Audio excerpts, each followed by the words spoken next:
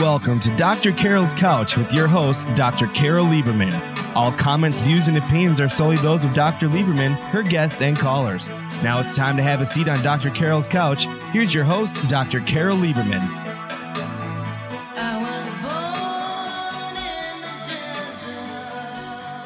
And welcome to today's edition of Dr. Carol's Couch. I'm your psychiatrist host, Dr. Carol Lieberman. Well, today I'm going to be talking about the two hottest topics, albeit, I guess one could have, there could be some controversy over what are really the hottest topics, but, considering that Putin is just one step away from pushing the button, I guess one could say that that is the hottest topic, but I have already done several shows on that, several Dr. Carol's Couch episodes on that, on Russia and the Ukraine war and all of that. And of course, that is the most important topic that's going on today. But we can't talk about that 24/7 or we will all, it will be too depressing. We do need to be doing something about it, and we also need to be helping Ukraine. And there's something that we each can do to help Ukraine, whether it's donating money or working for an organization that is helping bringing supplies to Ukraine. I don't mean necessarily war supplies. I mean books and food and things like that. But now I'm going to talk about the two hottest topics of the day, which are the trial of Johnny Depp versus Amber Heard, and the Buffalo shooter, the man in Buffalo, New York, who recently shot up a supermarket in upstate New York, in Buffalo. And we'll talk about, I'm going to analyze him for you and this whole phenomenon for you. He is just one of an increasing phenomenon. But first, let's talk about Johnny Depp and Amber Heard. Now, if you have watched that, and it is gavel to gavel on Court TV, if you have started to watch or watched any episodes of this trial, you have probably found yourself getting addicted to it. It is. I will confess, I am addicted to it. Of course, I'm a forensic psychiatrist and an expert witness, so I am particularly interested in trials and in assessing other experts and attorneys and all of that. And I have been doing a lot of analysis on Court TV, and that is the best place that you can watch not only gavel to gavel, but there are also shows in between that have experts that analyze what is going on. So where are we here? So Johnny Depp, let me start from the beginning. Well, let me give you an introduction so that in case you haven't been watching it or don't know what it's about, at least you won't be lost here today. So what it is a defamation trial. Johnny Depp has sued Amber Heard. They are both movie stars, although Johnny Depp is far more well-known and a much higher caliber movie star than Amber Heard. Amber Heard is a wannabe, really. So Johnny Depp sued Amber Heard. The trial began April 11th, so it's been going on about 5 weeks, but last week the court was quiet because the judge had a previous engagement, so there was no trial last week, and it just started up again yesterday. Now, Depp is suing her for defamation in regard to a 2018 op-ed that Amber wrote and that was published in the Washington Post. And in this op-ed, she accused him, without mentioning his name, but she has only been married once, I believe, and all of the descriptions, she talked about being a victim of domestic violence.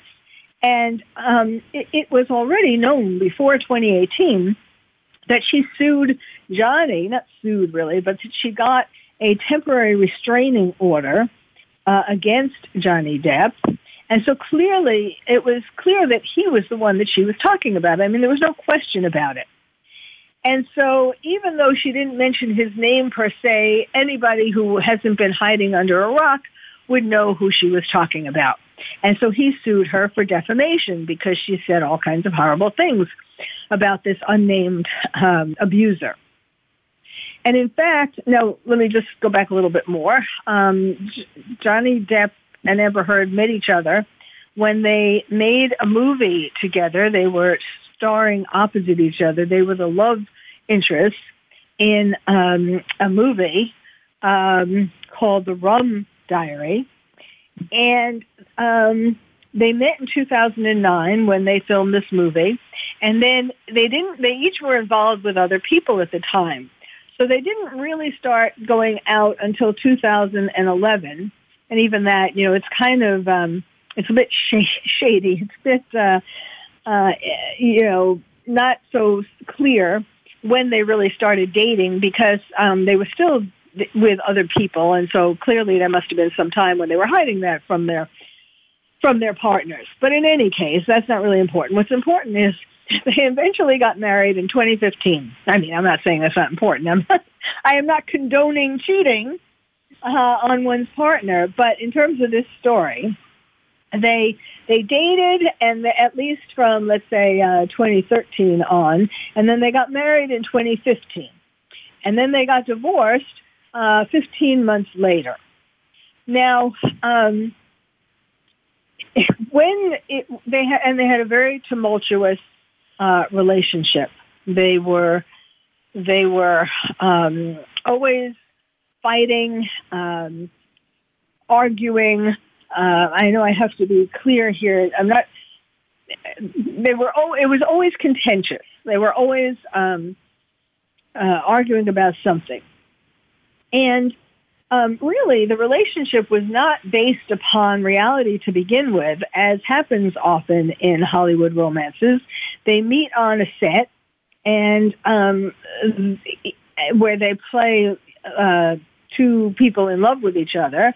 And then when they go out after the movie is over and they don't have lines and they don't have directions, the relationship kind of falls apart. And it's really an illusion because they fall in love with the character that the other person is playing, not the real person. And so I think Johnny Depp fell in love with the character that Amber Heard played in that movie.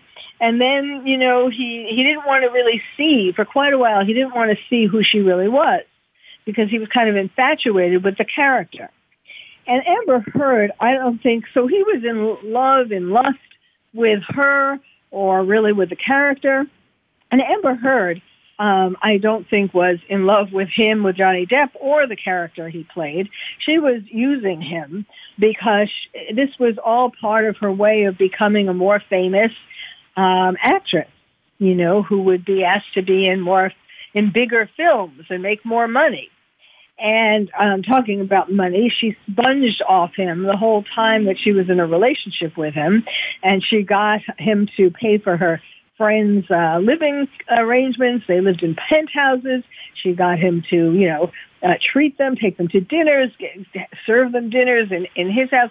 All kinds of opportunities that she could make for her friends using his money, she took advantage of. So, but then, they really weren't getting along. Now, Johnny has admitted before the trial and during this trial that he has a problem with drugs and alcohol. And during their relationship, he did try to get sober. He was really, he had an addiction to opiates that started with, as happens to many people, they have some kind of an injury and a doctor prescribes opiates. And then if the doctor isn't careful in terms of how many pills they prescribe, then the person and how long they keep prescribing them, it is very easy to get addicted. So he had that problem, And he also had a problem that sometimes he drank a little too much. But, and Amber took drugs. It came out during the trial that she took drugs as well, but she just wanted to make Johnny the addict. She didn't want to be considered an addict. So in any case,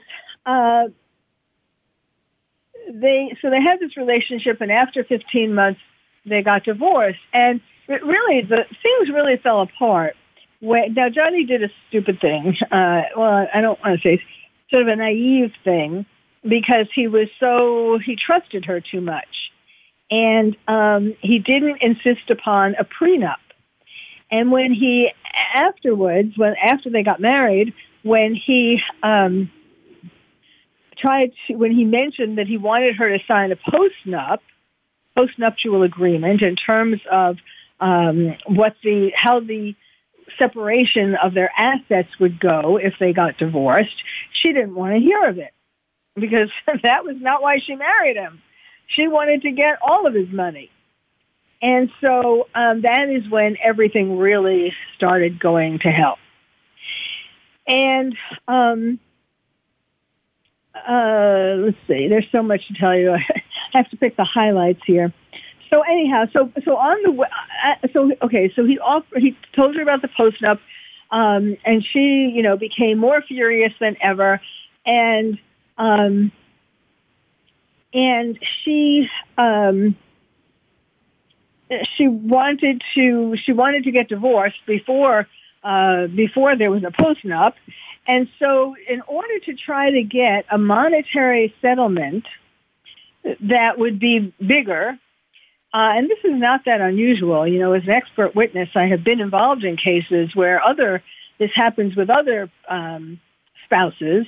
Most of the time it's the woman, but it's happening more and more with men, if the woman is the bigger earner, that when people get divorced, especially if there's no prenup or postnup, they claim abuse. Either abuse of themselves or abuse of the children. They claim something humiliating, if not criminal, and in order to get more money. And so that's what Amber did. She, made this complaint and she went into court, and she claimed that Johnny was perpetrating domestic violence, that he was physically and emotionally, but especially physically and sexually violent.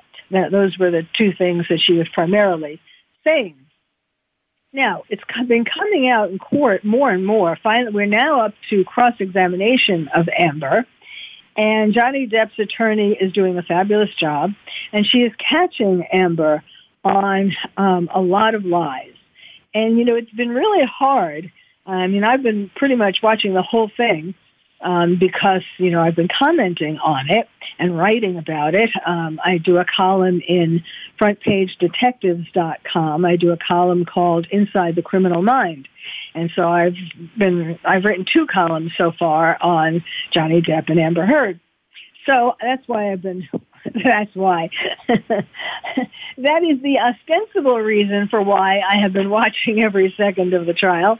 But it is really a guilty pleasure. It is just, it's like a car wreck that you can't stop watching.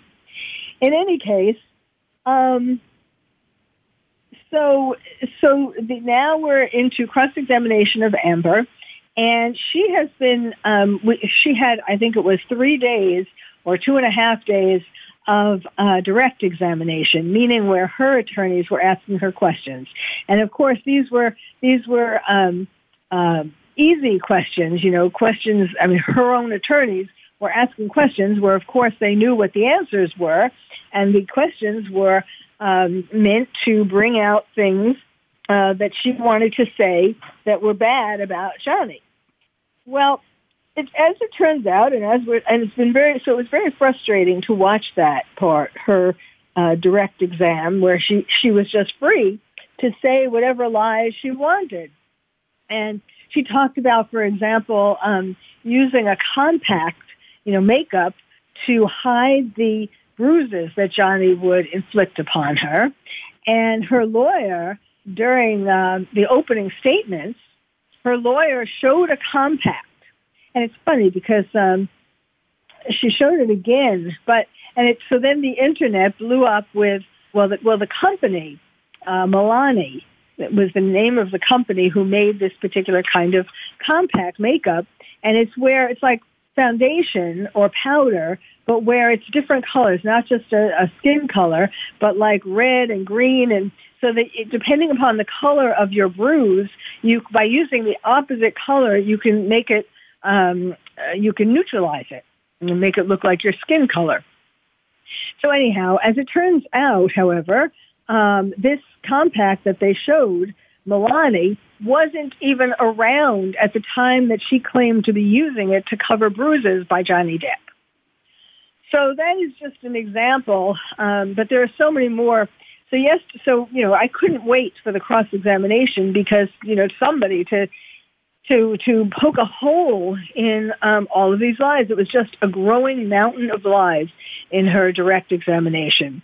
And finally at Cross, that started yesterday, I felt like I was able to exhale. I was able to breathe again, that no, we're not all going to swallow all these lies. Somebody, notably Johnny Depp's attorney, is going to be poking holes in it. And it was just beautiful. For example, yesterday, she went through all the various dates when Amber said that Johnny physically abused her. And Johnny Depp's attorney showed pictures of Amber, like on that same day after the alleged abuse or the day after the alleged abuse, and close-ups to show that she did not have any bruises. Not only like on her face were there no bruises, but also one of the things, she was saying he punched her in the face, and he said a couple of times, she said, oh, I think I had a broken nose, or I did have a broken nose. And in these pictures that were right after, it's obvious that she didn't have any bruises and didn't have a broken nose. Now, for the bruises, Amber tried to say, well, I used this makeup. Then she backpedaled and said, well, it wasn't Milani, it was that same kind or something. And she explained how she did it. But with a broken nose, they said, well, you can't hide a broken nose. Well, I put ice on it. Well, there was no way in these pictures, these close-up pictures, that she could have had bruises or a broken nose. And she didn't say that she went to a professional makeup person. This was she herself who was doing all of this. So this testimony was really very damaging. And there have been many other examples of times that Johnny Depp caught her in these lies. And I hope in any case, it was continuing this morning, and I hope that by now the jury is beginning to see her for who she is. Well, we need to take a break. When we come back, I will tell you a little bit more about Amber Heard and Johnny Depp and the trial and their experts and everything else. And then later on in the show, we will get to the Buffalo shooter. So stay tuned.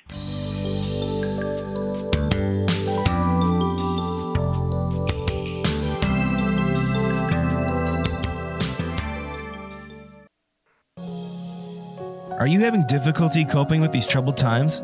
Do you want help?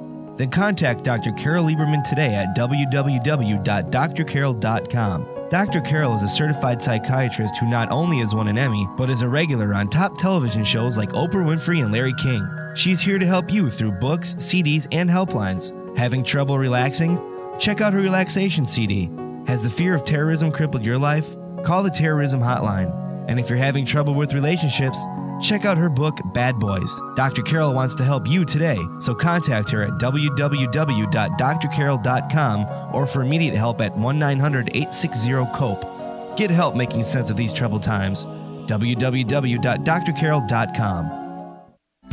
These days, everyone is looking for information on staying young, healthy, and fit. The Voice America Health and Wellness Network is here to help you on your quest to better health and a better you. We talk about everything from diet, fitness, and aging to substance abuse, personal growth, mental health, and much more. Learn from our experts who cover health and wellness from traditional and holistic perspectives. Tune in to the Voice America Health and Wellness Network. Healthy living starts here.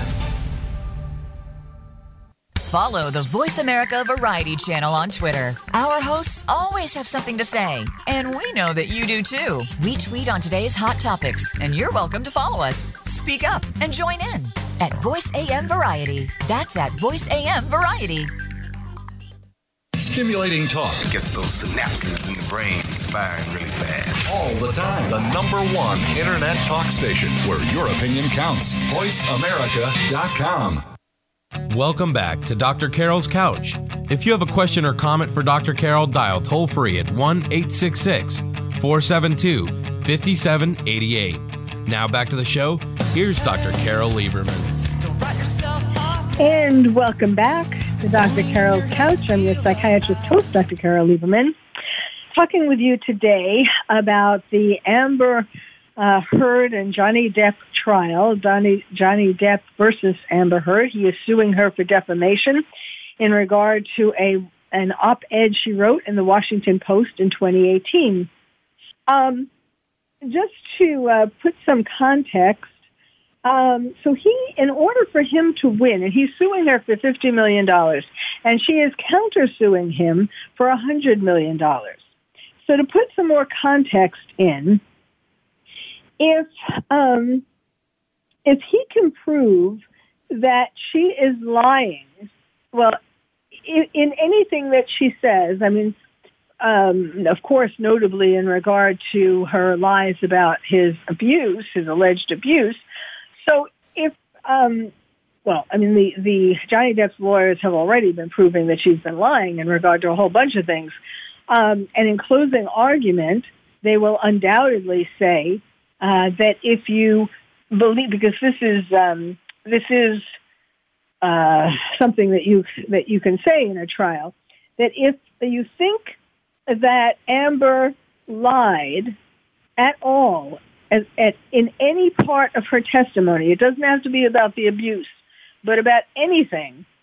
It could be certainly about the abuse. If you think that she lied about one thing, then that you can disregard her testimony completely.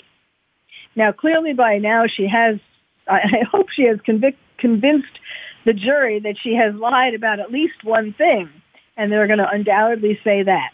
On the other hand, however, if she can prove that he did abuse her just once, even just once, then he would lose, because that would mean that her article, her op-ed, was accurate. It wasn't defamation. The defense to defamation is that something is the truth. So if she is able to just show, even prove, not just say it, but prove that there was one incident, at least, of domestic violence, then she would win. And so there have been very colorful, the testimony. I mean, it's as I said, it's addicting. There has been a lot of colorful testimony, such as one incident that Johnny Depp talked about in his testimony. Well, she was asked about it too. He talked about one incident where he wasn't at home, and he was going to be coming home, the home that they shared, after they were married, and that there was feces on his side of the bed. Like, one of the people who worked in the home told him, you might not want to come home right now because there's feces on your side of the bed. Now, I think that person took a picture of it and sent it to him because he found this hard to believe. And so Amber denied that she had anything to do with that it was her feces or her friend's feces or any kind of human feces. She claimed, like the dog ate my homework, she claimed that the dog, they have two tiny dogs, and she claimed that it was the feces of one of the dogs, which is like impossible. The pile was too big to come from a little dog. So a teacup dog. So that's one of the things that was kind of colorful, literally. And then there was some testimony by Amber in direct examination. She talked about how Johnny basically raped her with a liquor bottle, and she was very dramatic about that. She's been very dramatic about all of her testimony, really overly dramatic, very, very bad acting. If this was an audition, she would not get the part, whatever the part was, the part of a victim of domestic violence. One of the things, one of the ways to tell if somebody is lying, there's all kinds of ways, body language, there were lots of things that she did that shows that she was lying. But one of the things that was particularly interesting is the bottom of her face, like she would be talking about something being heartbreaking. She really grimaced in this way with the bottom of her face, like very contorting it. And yet her forehead was totally immovable. Now, that could be due to Botox, or it just could be a sign of her one part of the face being incongruous with the other is a sign of lying. So she talked about, so one of the things that came out on cross-examination, they never mentioned during direct examination that kind of gave the hint, and there wasn't any evidence. There were no documents from doctors for any of these alleged abuses. No, she didn't go to a doctor for anything. Now, you might say to yourself, well, if he punched her in the face, maybe, she wouldn't bother going to a doctor. She'd just put makeup on. Of course, it came out yesterday about how Johnny always wears these big, heavy rings. And she admitted that. She was asked that. And she said, oh, yes, he wore them all the time. Clearly, she didn't see what was coming. And so he was wearing them in court. And if you got hit punched or hit with his hand wearing those rings, it would be a lot more than just a little bruise that could be covered over by makeup. But especially this alleged rape with a liquor bottle. There is no woman that I know, and if you are listening to this and you are a woman, you know what I'm talking about.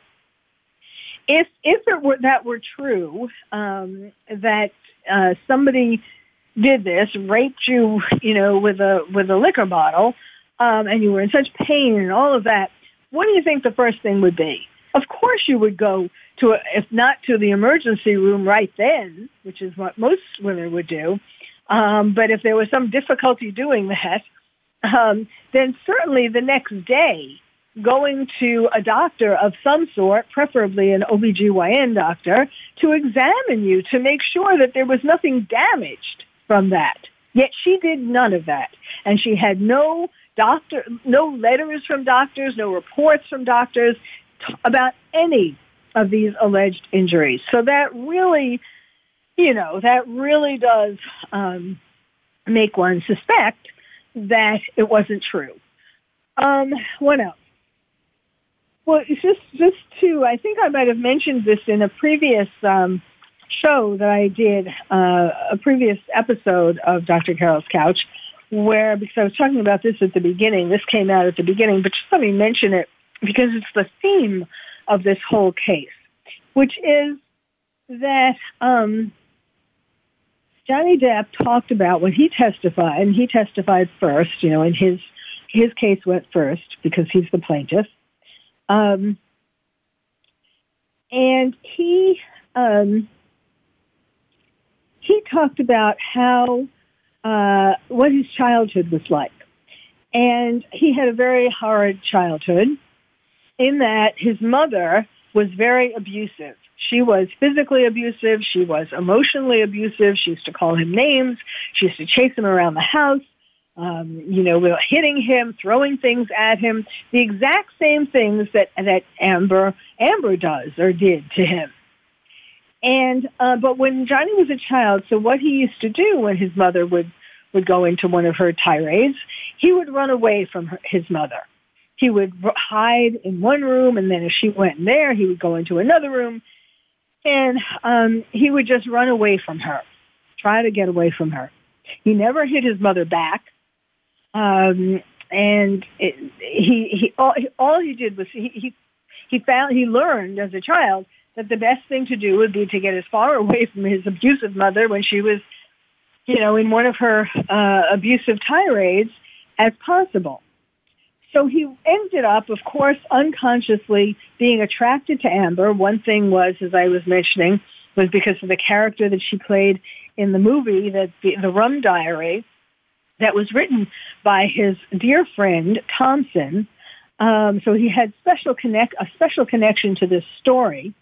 It wasn't just any old movie. It was something that was very dear to him. And in fact, he said that when he chose Amber as to play this star against him, his love interest, he said this is what Thompson would have wanted for this character. So he was really involved in that. So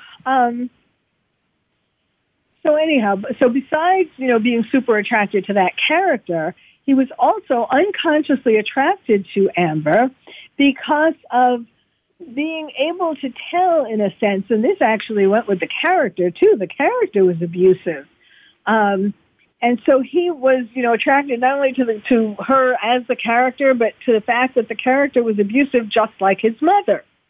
Because people do tend to marry other people who are either like the parent of the opposite sex or the opposite of the parent or something specific related to that parent, because what we are doing is trying to work out some pain from our childhood that we didn't get to work out, and we search, it's Freud's repetition compulsion, we search for a partner who will give us that opportunity to recreate our childhood trauma, but this time we think we're going to make it end up better. Of course, we usually don't make it end up better unless we go into couples therapy and very intensively. So he married his mother in Amber, and what hasn't really come out is Amber. Amber had a father who was an addict, who was a real addict, and who abused alcohol and drugs. Now, Johnny isn't necessarily, he has abused alcohol and opiates, but it's not like he was addicted, physiologically addicted, so that every day he had to have one or the other. But her father, and I'm not sure whether the father, it seems like her father was actually an addict, but in any case, we know that he abused, at least, alcohol and drugs. So, lo and behold, she marries somebody like her father. Now, her father also abused her mother. Now, I know, so you could say, well, then Johnny must be abusing her. Well, one could say that, except for the fact that Johnny's reaction to an abusive woman, like, his mother, starting with his mother, was to run away. And Amber, her diagnosis is as a borderline personality disorder, and also histrionic, and also a narcissistic mixture. And so people with borderline personality disorders, their greatest fear is being abandoned. So here we have Johnny, where it's built into him. It's, it's ingrained in his brain that if a woman comes towards you, if there's an abusive woman in the house, you got to run away. Well, what happens when he runs away? And he did do that with Amber when she was abusive. He talked, in fact, about like one time going from one bathroom to another bathroom. He went to several rooms in the house, running away, just like he did with his mother.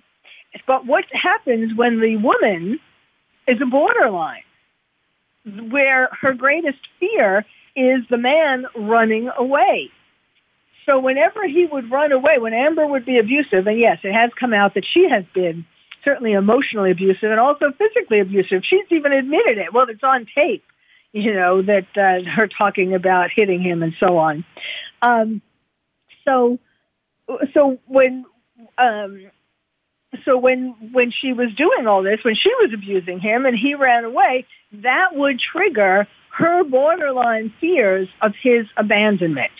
And that made her escalate her abuse even more because she was terrified that he was going to leave her.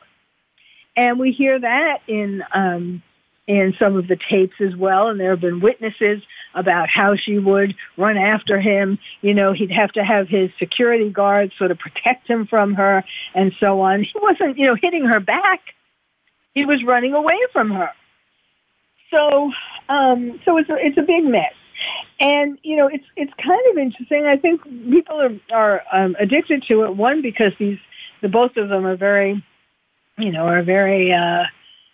fascinating to watch. Johnny was amazing because of his, when he told his story, he was so authentic, and, you felt his pain.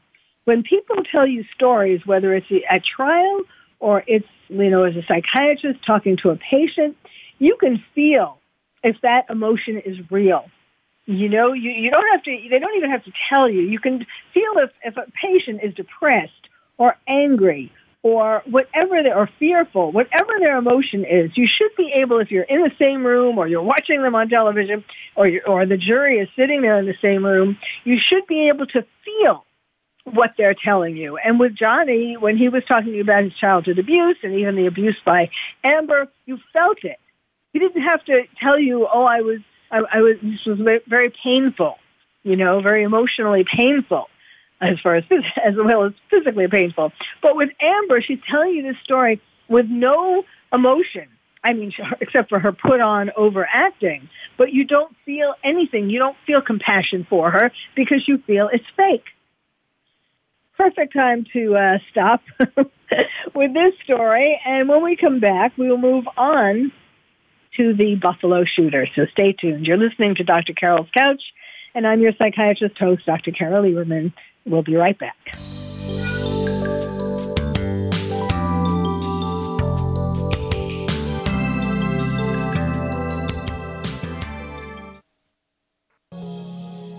Are you having difficulty coping with these troubled times? Do you want help?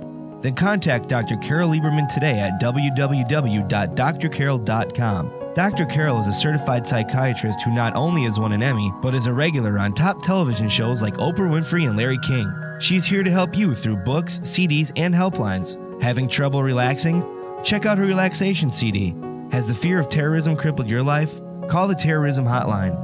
And if you're having trouble with relationships, check out her book, Bad Boys. Dr. Carol wants to help you today, so contact her at www.drcarol.com or for immediate help at 1-900-860-COPE. Get help making sense of these troubled times. www.drcarol.com. Tune in to the Voice America Variety channel on the Voice America Talk Radio Network.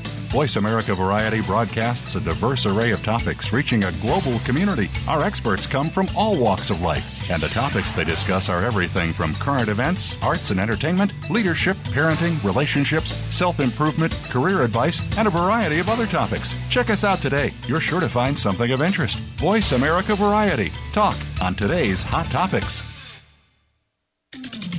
We're with you wherever Alexa and Google are. At home, in the car, on your smart TV, and your connected devices. Hey, Alexa. Hey, Google. Play my favorite Voice America podcast on TuneIn. It's just that easy. But make sure you actually mention the name of the podcast show to make it work. Streaming live. The leader in Internet talk radio. voiceamerica.com. Welcome back to Dr. Carol's Couch. If you have a question or comment for Dr. Carol, dial toll free at 1-866-472-5788. Now back to the show. Here's Dr. Carol Lieberman. And welcome back to Dr. Carol's Couch. I'm your psychiatrist host, Dr. Carol Lieberman. Now we're going to be talking about the second hot story in the news these days. Not quite as colorful as Johnny Depp and Amber Heard. If anything, the color is dark. You know, the color is, it's a dark story. And that is the story of Peyton Gendron. He's an 18-year-old young man who is what is now being called a bedroom terrorist. This language first came, this saying or name, bedroom terrorist, was first used in England to talk about a radical Islamist terrorist who, you know, or more than one, but started with one, who attacked some people in England. What it means is because of COVID, because of the lockdowns in COVID, the people, you know, people have been having more time. We've all been having more time on our hands. And some people have been using that time to search the internet. Some people have gone down the rabbit hole of propaganda towards hate groups, you know, whether it's radical Islamist terrorists, absorbing more, becoming engulfed in propaganda against the West, you know, or whether it's such in the case of Peyton Gendron, he went down the rabbit hole of propaganda against black people. In particular, websites that talk about the replacement theory.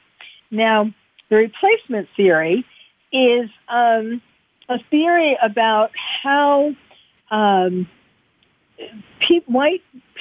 white people, Caucasians, are being replaced by blacks and by people of other ethnicities in America, well, really in the world, because white people don't have as many babies as people of color do. And so, you know, there are websites online that talk about how this is so terrible and we have to do something about it. And so he decided that, so during all of these hours that he had online, he buried himself in this kind of propaganda, developed a lot of hate towards blacks, and decided to go on a rampage to kill black people. So he went to a town in New York, Buffalo, that was about 200 miles away from where he lived, because he lived in a town that was approximately 95% white. And so he went to Buffalo, and he went to this part of Buffalo where there was a grocery store named Tops Friendly Supermarket. The irony, of course, is Tops Friendly Supermarket. It was friendly until he went there and did a mass shooting. He shot 13 people. 10 of them died. 11 of the people that he shot were black. And he actually had plans to then go on and shoot more people, go into the town and shoot more black people. Oh, he picked this part of town because it had, you know, he Googled it, and he looked on the map and he found that this was a place that had a very high percentage of black people. And so that's how he chose where to go. And so when this happened, the police came, and so they stopped him. They caught him, and stopped him before he was able to continue on. He was going to go into the neighborhood and just shoot people, in the street. And how everybody knows this now is because before he went on the shooting spree, he made a manifesto. And the manifesto was like 100 pages. And in his manifesto, he talked about what he was going to do. He told, his plans for this mass shooting. And he also talked about, what his motives were and all that. And and not only did he look at websites that were filled with hate, but he also just played a lot of violent video games, a lot of shooter games, which is how he was able to be such a good shooter, when he did his mass shooting. And also, not just that, but his family apparently liked to shoot. And they would go on. He had 2 younger brothers. He was 18 and he had 2 younger brothers. And his parents and the 3 children, 3 boys, used to go play laser tag, what is laser tag? It's shooting a gun, with laser. So he got lots of gun practice, lots of shooting practice. And we are going to be seeing more of what I call collateral damage from the lockdowns. The people who died or were injured in this mass shooting in Buffalo are one of the first who are the collateral damage from the lockdowns because of these bedroom terrorists. In other words, people who would play, go on the internet in their bedroom or, obviously, other rooms in their house, but in their house is what it means, So quietly in their little bedrooms while they had to be in lockdown, they were filling themselves with rage. We're seeing this with road rage, airplane rage. There are lots of angry people in the world. And there have been studies that have gone on for years, decades, showing that the more violent media you consume, the more aggressive you become. And not everybody will become a mass killer, but that we are becoming more violent in our lives, even other than mass shooters, people who fight you over a parking spot or road rage, or just, people are much more aggressive these days, telling people to wear a mask or not wear a mask. There's a lot of aggression. So Peyton Gendron also looked online and studied the New Zealand mosque killer. He copied that because that man took a stream. He videoed his attack in New Zealand as he was doing it, streaming it online, in other words. And Peyton did the same thing. Now, there were some articles that said no red flags. Well, excuse me, that's not true at all. There were a lot of red flags where Peyton was concerned. For example, a year ago, last June, he was asked in school, the whole class was asked, what do you want to do after graduation? And he said he wants to be a mass shooter and kill a lot of people and then kill himself. And he also mentioned, he thought he might like to do that at a graduation, kill a lot of people at a graduation, or maybe someplace else. But that was his, when he grew up, he wanted to be a mass shooter. And sure enough, he fulfilled his ambitions. Now, when he said some of these things, the teacher called the police.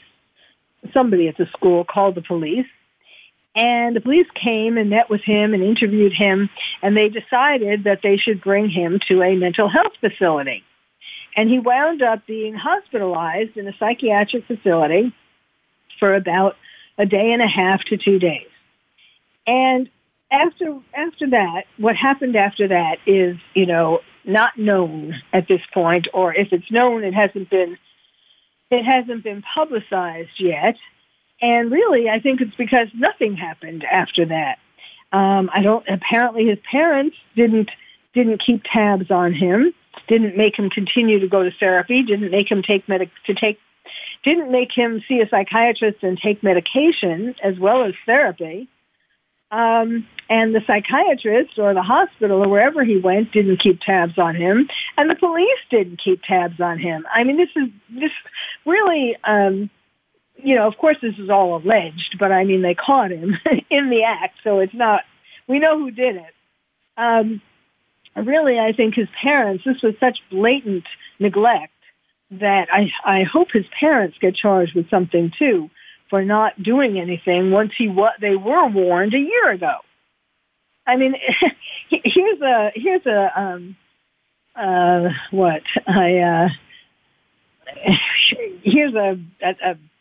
I can't even think of the word, like a telegram, or here's a message. If you have a child and your child talks, or somebody who talks about shooting up, wanting to be a mass shooter, shooting up a graduation, shooting up a store, shooting up something, having a fantasy of that, may I suggest that you tell that person, and if it's a child, that you send that person to a psychiatrist. That person needs to be in therapy. And presumably also would need to take medication, because these are very frightening, dangerous fantasies. So, but it does not seem like his parents did do any of that. The kids at school have said, after this, they have said that they thought he was odd. He might have been bullied at school, although that hasn't come out yet, but they certainly thought he was isolated, at least, at school, because they thought he was so odd. And he, for example, he came in wearing a hazmat suit, from tip to toe, head to toe. And, because, in relation to COVID. Now, whether he was really paranoid and worried that he was going to catch COVID, that's possible. If he was trying to, be sarcastic and make a point that the school shouldn't have been closed, that really it's not that much to worry about, might have been that. But these are the kinds of things that should have been talked about in therapy. And in so many ways, he represents the typical story of a mass shooter, whether it's a school shooter, Ethan Crumbley in Michigan, the school shooter, is another example of this. So he would be considered a bedroom terrorist. Ethan Crumbley, who shot up his school in Michigan, he also was on the internet and playing violent video games during COVID, and built up aggression, and then brought a gun to his school and shot his classmates. And that's another thing. So it's a combination of somebody having a dysfunctional family, perhaps being bullied or isolated in school, consuming an overwhelming amount of violent media, having mental illness of some sort, and having access to guns. This Peyton Gendron, just like the Michigan school shooter, had fathers who bought them guns. I mean, hello, and this is fathers who obviously feel impotent themselves and buy guns for their boys, for their kids. And then, of course, some trigger had to have happened to make him pick that particular day, getting back to Peyton Gendron, to pick that particular day to carry it out. Because, as I said, he had been planning it for months. Well, we come to the end of the show today. Thank you for listening. These are really interesting stories, and now you have a lot to talk about at the water cooler. Of course, a lot of people aren't back at work at the water cooler, but wherever you talk to your friends, now you have a lot more to talk to them about and a lot of things to think about. So until next week, thank you for listening. You've been listening to Dr. Carol's Couch, and I'm your psychiatrist host, Dr. Carol Lieberman. Thank you for joining us on Dr. Carol's Couch. Join us next week at 1 p.m. Pacific Time for another installment of Dr. Carol's Couch. We'll save you a seat.